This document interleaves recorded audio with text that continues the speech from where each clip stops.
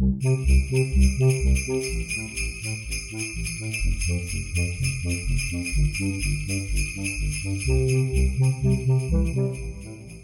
ho, ho, hello, and welcome back, or welcome for the first time to Playtime. My name is Andrew Barnett, and I am a child therapist who lives and works in beautiful Asheville, North Carolina. And this is a podcast dedicated to children and play therapy, coming at those things from a child-centered perspective. And I'm not going to lie, I've been stewing on this podcast for like 10 months. It occurred to me in February of 2020 that I had some particular kind of beef with Santa Claus and the culture around magical creatures that we have and that we encourage children to have some kind of relationship to inside of their lives. But you can't do a podcast about Santa Claus in February. You have to wait and wait and wait, like a child waiting again for Christmas when you know it's so far away and you're so excited about it. And I've been waiting for months to talk about my particular issue with Santa Claus and with the magical creatures in general that we support in children's lives.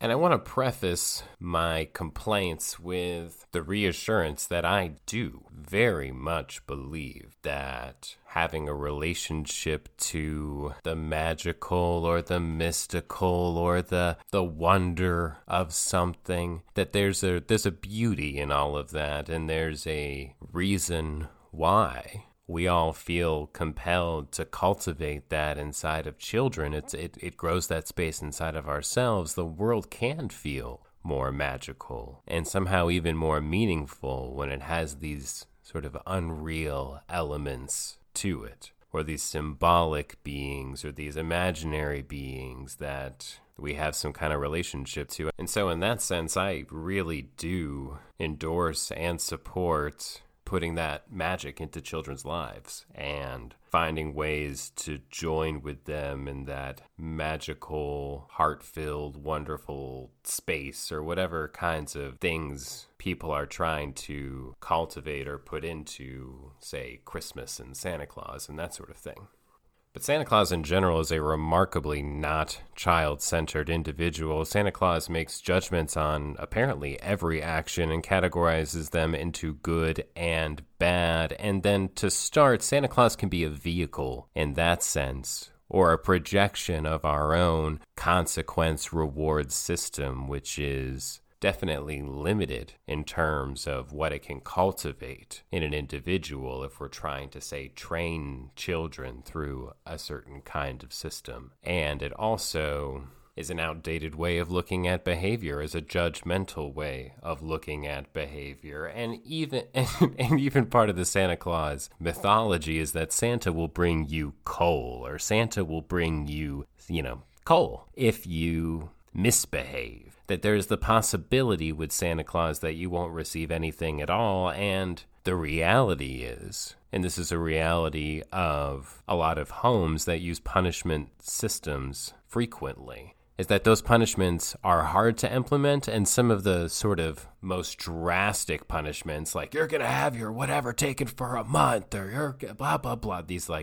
all your toys are going in the garbage. These sort of like big scale threats. Like instead of getting something for Christmas, you're just getting coal. The consequences never even followed through upon anyway, or at least, gosh, I hope not. If you're a child, if you were a child and at some point you received coal as your Christmas present, that's my apologies to you with that. So to begin, the whole system of gift giving is strange and problematic in itself, but the biggest problem that I have personally with Santa Claus, and I'm just giving myself like full permission to rant today, it's the holidays, I guess. The bigger issue with Santa Claus, at least for me, and you can put the Tooth Fairy into this boat, you can put the Easter Bunny into this boat, you can probably put all kinds of different things, at least here in the United States.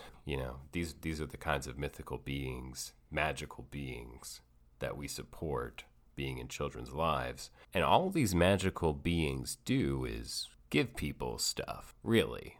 They just provide gifts. They don't have any other function.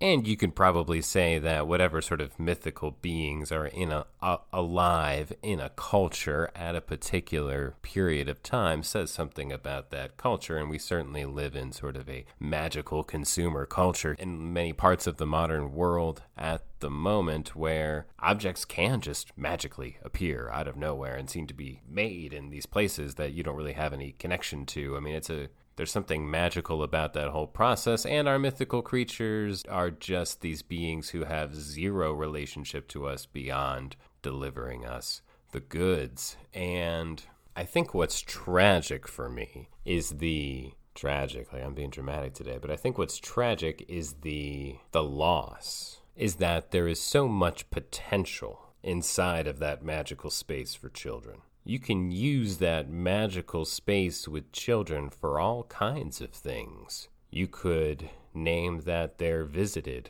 by some sort of entity, an angel of some kind or something, when they're upset and they feel alone, who will be there with them and can provide them some kind of comfort. You could say that there are beings who live inside of your home to help people find things or help people keep track of things. You could say that a particular jelly bean or something that your child takes every moment will help them feel more confident and comfortable at school that day. You could say that a rock inside of your child's pocket can send a jolt of love straight from that rock to their heart, and that every time they touch that rock, they will feel in their heart that they are loved. You could say that there's ancestors that a child could have, that people in your family or people in the human family that are encouraging us and that are pulling for us and that are offering whatever assistance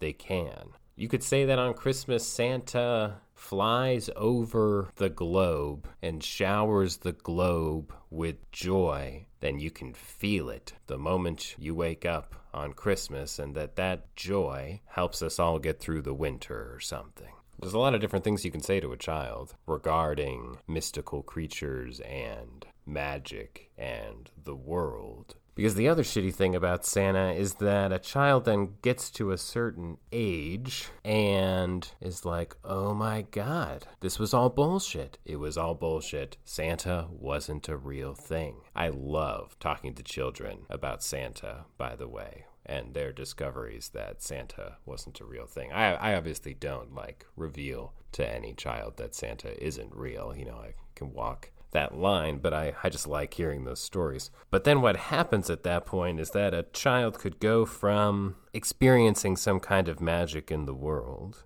to having a relationship to some kind of mystical being, and then it goes away. It's like, oh, none of that was real. None of that was real. I guess magic isn't real. I guess mystery isn't real. I guess there's not some mystical being that does all these things. Because I think using that space with children in other ways, those things can carry forward in a different kind of way. You could still have a relationship to an object or to a being when you grow up under a different kind of format, where you're like, you know what, this thing does make me feel loved. I think there is love contained in this thing. I've been putting loving energy into this thing for a long time, and I've been believing that it's transmitting loving energy to me for a long time. It's real to me. It feels too easy to grow up in the world and lose relationship to the magic and mystery of being alive. And so, from all of us here at Playtime, which is just me, regardless of what traditions you involve yourself in or what your beliefs are or whether or not you sign on to the fable of Santa Claus or not, I hope you have some moments of magic and joy this holiday season. And that's all I've got for this episode of Playtime. Thank you so much for listening. Head to patreon.com/playtimepodcast or the support the show link if you would like to drop $1 in my virtual hat. And head to barnettchildtherapy.com to see more of my work. And yep, I will catch you all next time.